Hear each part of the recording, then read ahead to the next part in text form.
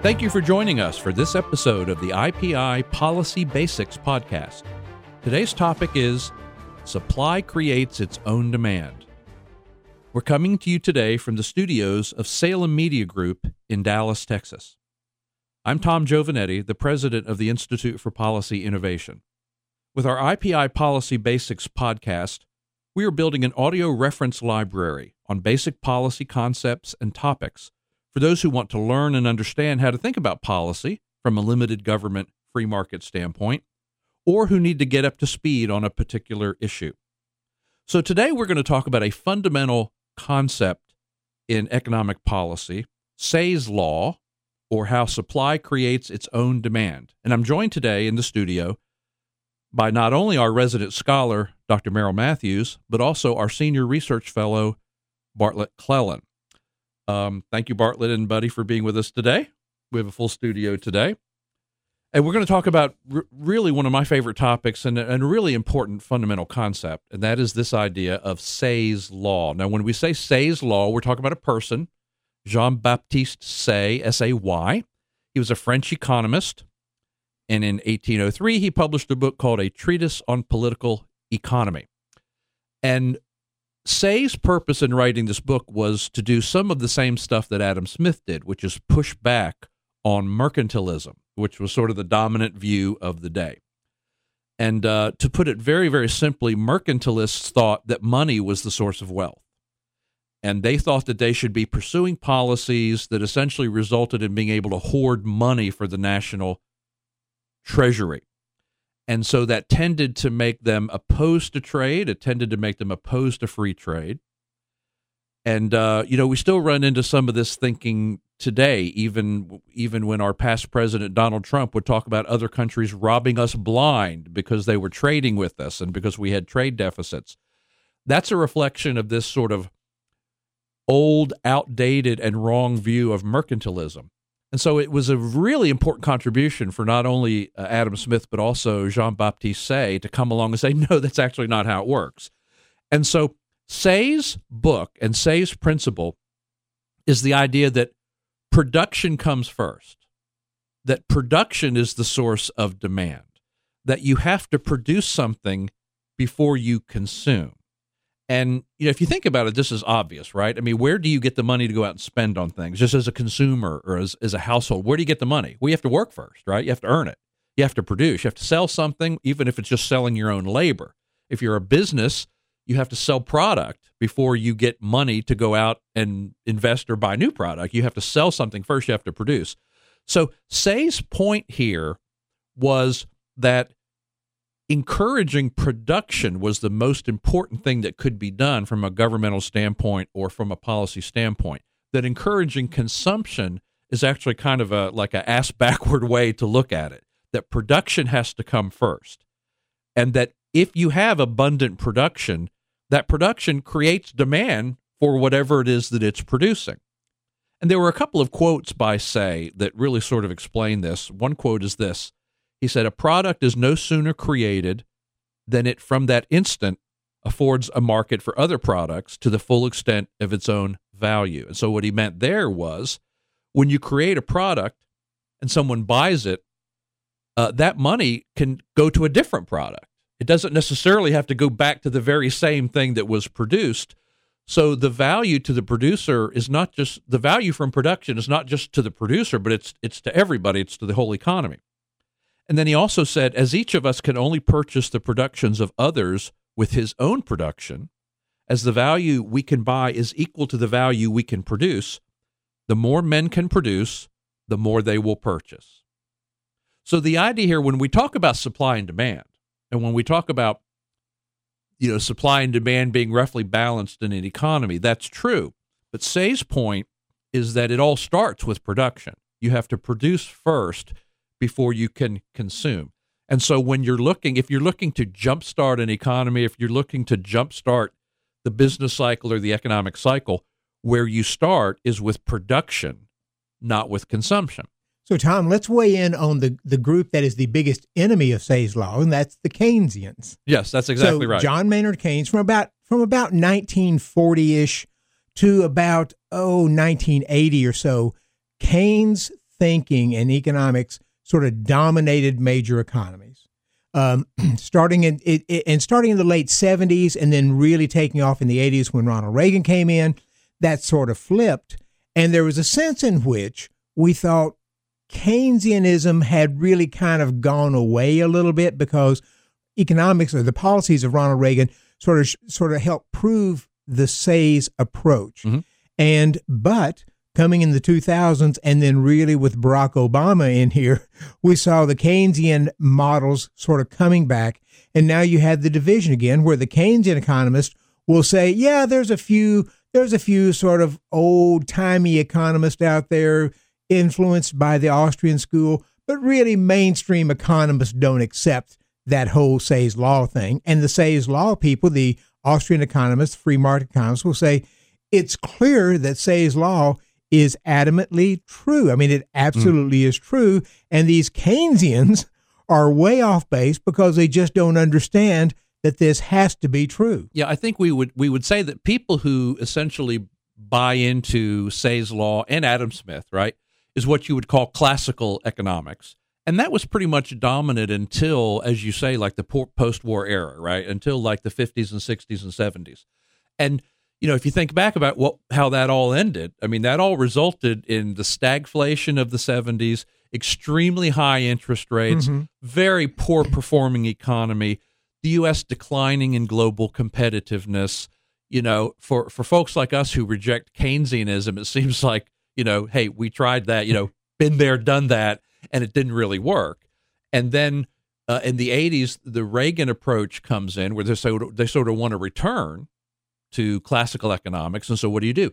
You cut taxes in order to have an abundance of capital to try to create its own demand. So the idea of Keynesianism is if you want to grow the economy, what you want to do is stimulate demand through government spending, deficit spending, government borrowing. So Keynesianism starts on the demand side and says if we create enough demand, production will follow. Whereas Say's law says no. It says you start with production, and if you create enough production, demand will follow that. And let's just address because the Keynesians tend to sort of dismiss the notion of supply creates its own demand by saying, well, I'll give you an example. Let's say Merrill Matthews creates Merrill Matthews' greatest hits of the top 40. Right. And I get that produced. I may not find anybody who demands that thing. Right. There may be no demand for it. But the broader context is if for somebody to be able to buy, they have to create wealth themselves to be able to exchange that wealth for some other wealth out there. So even though Keynesians focus on money and banking, you can do the supply creates its own demand. That sort of sense is true even in a barter economy. If Farmer Jones creates some extra corn and he would like to trade that for some wheat, he's got to go find Farmer Smith who's created some extra wheat, and then they can make an exchange. That is, you've got to have that product to be able to exchange that. But and you're exchanging wealth, and it's what Say's law would say is it always has to balance, because what I trade for something else, I feel like we're both getting the value that we're trading for. So you create a balance in the economy in doing that. Yeah, but I want to go back and talk about Merrill Matthews' greatest hit. I don't think we can let that go quite that easy. It argues for a one-word change. I think it's quality. Yes. Supply creates its own demand. That's right.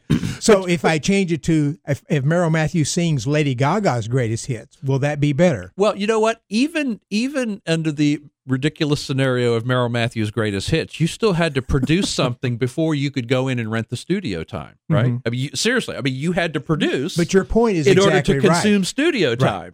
You know? Because there has to be wealth. I have to exchange wealth in order to be able to get the production and so forth, or buy the equipment myself if I'm doing it myself. Yep. So it's the broader aspect of the economy that you're talking about. It's not the individual thing that somebody, because people produce things all the time that nobody wants to buy. Right. But the system is not encouraging them to continue to do so.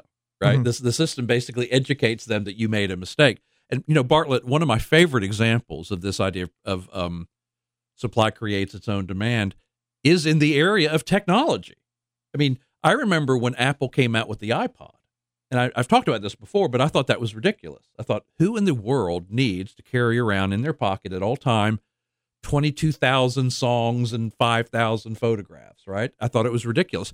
No one needed an iPod. There wasn't demand for an iPod. There was not some yawning market demand for an iPod. Production came first. Supply came first. Somebody invented this thing, and everybody wanted it. And you can think of a lot of products of technology the exact same way. You didn't know you needed it. Someone invented it. Someone produced it. Production came first. And now it's considered a necessity. I thought that when they put that camera in the iPhones and the other smartphones, I thought, what in the world do you want a camera for in your phone? Right. But and now that's one of the key aspects of the phone. If you think about any innovative products, right, it's the innovation and the production that came first, not the demand. The demand followed.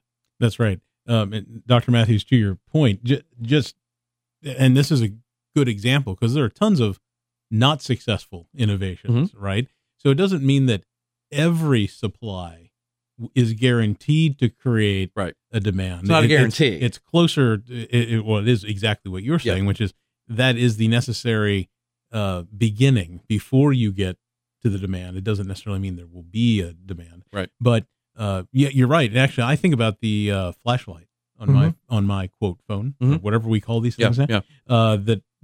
Who knew I needed the flashlight in my pocket so often? But boy, I get irritated if my phone's out of my pocket. I'm under the sink and I'm looking for something. I use mine all the time, or in the car or wherever it is. I no longer go look around my house for a flashlight. I expect it to be somewhere near me at all times. But that it to me in technology, this whole point to your point, Tom, is on steroids, because not only do we end up with a demand for a product, we end up a demand for a whole industry or a whole stack of products as one product builds on the next. And of course, in each of those, we have the same law, Say's law, working there. But we wouldn't, without that beginning stack, the first part of the stack, arguably people all, by the time certainly technology evolves, we're used to communicating across the country. And so it's not crazy that we end up with internet service providers per se, people providing this beginning platform. But we are so far down the road. Social media, I think, is a great example. I don't think anyone thought we needed a picture of all of our friends in a way to communicate with them or about what they happen to have for breakfast. That's right. Today. About that's what I was going to say, about their dining schedule daily. But it turns out that not only did we need that, apparently, or desire that, we now are building all kinds of products on top of, in this case, Facebook or Twitter, et cetera. We may not have needed it, but from a technical economic standpoint, what we would say is there was clearly demand for it, right? There was absolutely demand. The fact that it existed and was created and was supplied to consumers created demand. And now I don't know how many subscribers there are on Facebook or how many billions. Yeah, and Twitter and things like that. You can argue whether or not those are good or bad things for society, but you can't argue whether or not there's demand. That's right. Absolutely. Because there's definitely demand.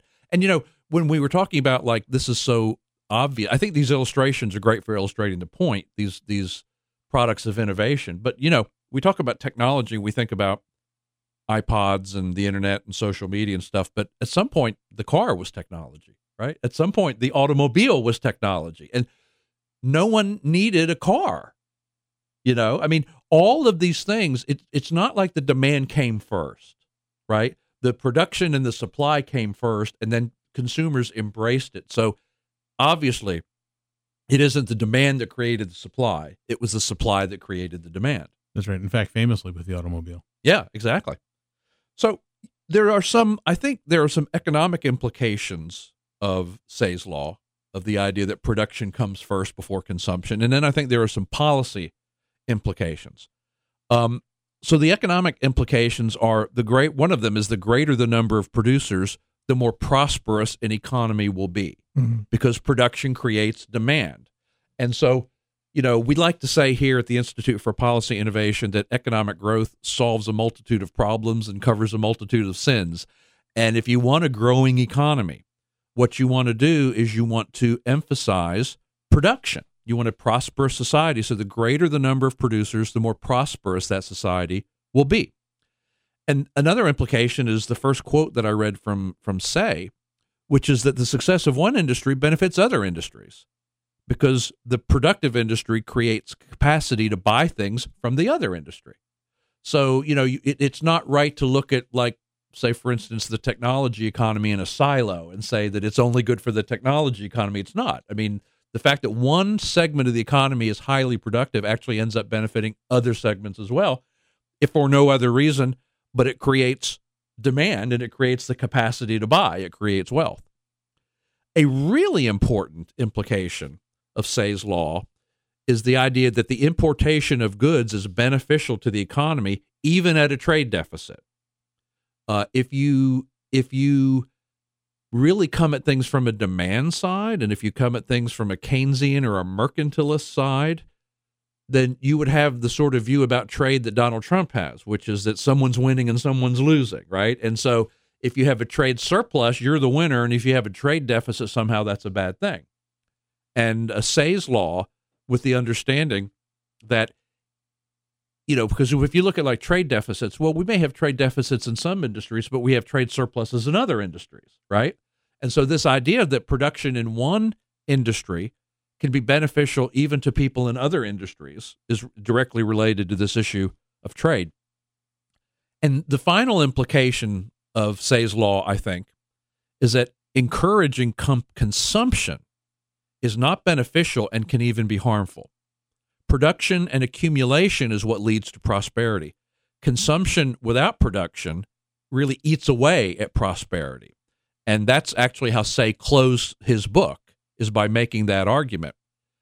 So let's talk about now from a government policy standpoint, like what are the implications of this? And I think the obvious one is that our policy should encourage production, not necessarily consumption. Consumption sort of takes care of itself. Demand kind of takes care of itself. So we should be looking at tax policies that encourage production. We should be looking at regulatory policies that don't hurt production. We should be looking at policies that encourage innovation, which is sort of the ultimate example of production creating its own demand. And there's also, I think, an implication here for intellectual property protection, which is an issue that we work on here at IPI. If you want innovation, if you want production, you have to give people some reasonable expectation that they will be able to own and profit from a successful innovation and from a successful invention. And so good, strong intellectual property protection is one of the policy implications of making sure that we are encouraging production. And so, Tom, the 2017 tax law that passed in December 2017, tax reform, was probably, I would say, one of the last major, let's say, supply side or SAYS-friendly kind of legislation that's passed. Sure. Because for the most part, for the past, I mean, we have to include George W. Bush in this, I think, for the most part, Washington has been run by people is if we give people more money, right, if we hand out money to them, they will consume and that will grow the economy. And we just have not seen that. And we're doing this at a time when Congress is looking at handing out huge amounts of money to people under the auspice, under the sort of the misguided thinking that if we hand that money out, they will use that money, consume, and that will spur the economy. And I would argue it might do just the opposite. Yeah, that is a Keynesian approach. This idea that whether you're sending people direct checks, whether you're giving them tax credits, or whether you mentioned, President George W. Bush, famously, there were a couple of $300 and $600 checks mailed to households, and the whole idea was if we put money in people's pockets, they'll go out and spend, and that will stimulate economic growth. And then the Bush administration was left looking back saying, why didn't it happen? It didn't work. The economy, those tax policy changes did not result in economic growth increasing. And I think what we've tried to do on this podcast is explain why that might have been. And of course, is that they were emphasizing consumption rather than production. Of course, Donald Trump did the same thing by handing out checks, as did Joe Biden, which at least in the first aspect in 2020 of doing that, you had an economy that was shutting down. You sort of thought, well, we're making up for people who are losing their jobs. Yeah. And so we're providing a little bit of money. But it turns out it spurred saving and investment in a lot of ways because people didn't need it. So they stuck to the banks where they're invested. And that's got Democrats upset because that's helping. They're going to say that helps out Wall Street and all this spending that's going on in investing in stocks. It's just amazing. I think it's interesting that you brought up the COVID relief, because I don't think COVID relief is a good example of what we're talking about, because it was COVID relief. Right. It wasn't to stimulate economic growth. Right. Technically, it was to give households relief, but politicians couldn't help but slip into that economic growth language. They would immediately start talking about, and this will help jumpstart the economy, or this will help the economy grow. And I was like tearing my hair out, because I was like, no, you've shut down the economy. You have literally locked down the economy. The reason the economy is not growing is because you have shut down businesses. You've told people they can't go to work. You've told businesses they can't be open. So, the idea of trying to stimulate economic growth while also locking down the economy is like pushing down on the gas pedal and the brake pedal at the same time. You're not going to go anywhere. So I found it fascinating during all of those COVID relief discussions that they couldn't help but slip into the language of economic growth and economic stimulus, even though that was not the point of those payments. A better example, I think, is the George W. Bush example, where the overt reason for payments to household was to stimulate the economy, and it just didn't work. And the reason it didn't work was that it was a Keynesian approach, even though the people who designed it probably didn't even know that.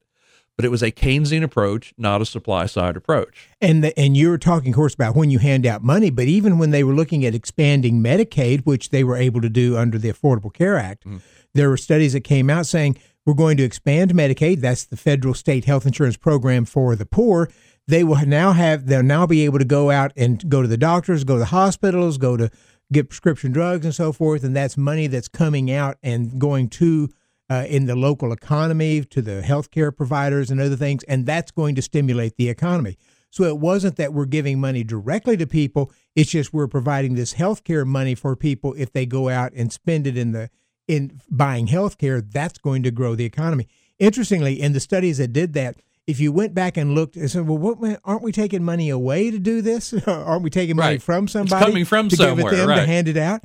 And one of the classic studies from Families USA had a footnote way in the back and said, we didn't actually include the notion of how much this might decrease the economy from the money we're taking away from people. We're just focusing on how much money we're giving people. Actually, Tom, that raises or segues into a point I wanted to point out. And I know you didn't do an exhaustive list of the policy implications here, but just to look at the four you pulled, which was tax policy, regulation, innovation, and intellectual property protection. As I think about legislators, and I'm thinking federal Congress, U.S. Congress here, tax policy, I'll call it 50-50 as far as some want more taxes, some argue for less. And I'm not saying they do it for the right reasons, but I'll call that one 50-50. Sure. Intellectual property protection, generally I think thought of as a good thing. And generally, there are certainly a lot of sub-debates where we could argue about the approach we're taking, but generally I think Congress gets it. So it's about a 50%, 100%. But then when I look at regulation and innovation, and I think some of the examples just in the tech world, but even more broadly, regulation is on a tear. This is not just from some of the traditional pro-regulatory folks. This is from across the board, both sides of the aisle. And that has a very direct, all these things have a very direct effect then on innovation. But even worse, people are all but attacking innovation these days. If you're on Capitol Hill, they shake their fingers at the companies that have been super successful because of their innovations, because they have provided a supply of something that has been so hungrily demanded later in the marketplace. So I'm going to give both those zeros. So when I look at your four scores here, I think I got a kid that comes home with an A, kid that comes home with maybe a C-, and a kid that comes home with 2 F's. I'm not sure I score Congress very highly here when it comes to understanding Say's law. Yeah, and so to put a fine point on it, more regulation discourages production. Absolutely. And not properly valuing innovation, and in fact attacking innovation, also discourages production. That's right. And that's the opposite of what we should be doing from a policy standpoint. We should be encouraging production. And, as sort of a final sort of coda on this episode of the IPI Policy Basics podcast, I just want to say anytime you hear any politician saying we need to put more money in people's pockets in order to grow the economy, that they don't understand this fundamental issue that It's supply we should be talking about. It's production we should be talking about. Consumption and demand take care of themselves when you are encouraging an abundant supply of production in an economy. So that's the importance of Say's law. That's the importance of the idea that you have to produce first before you can consume. And if you want to understand economic policy from a sort of classical economic standpoint, that's a very fundamental concept. Well, you can find a lot more about fundamental economic concepts and economic policy in general at our website at ipi.org. If you've enjoyed this podcast, how about giving us a favorable review on iTunes or on your favorite podcast platform? You can also help to sponsor these podcasts by becoming a member of IPI's Giving Society. Thank you for joining us, and we will see you next time.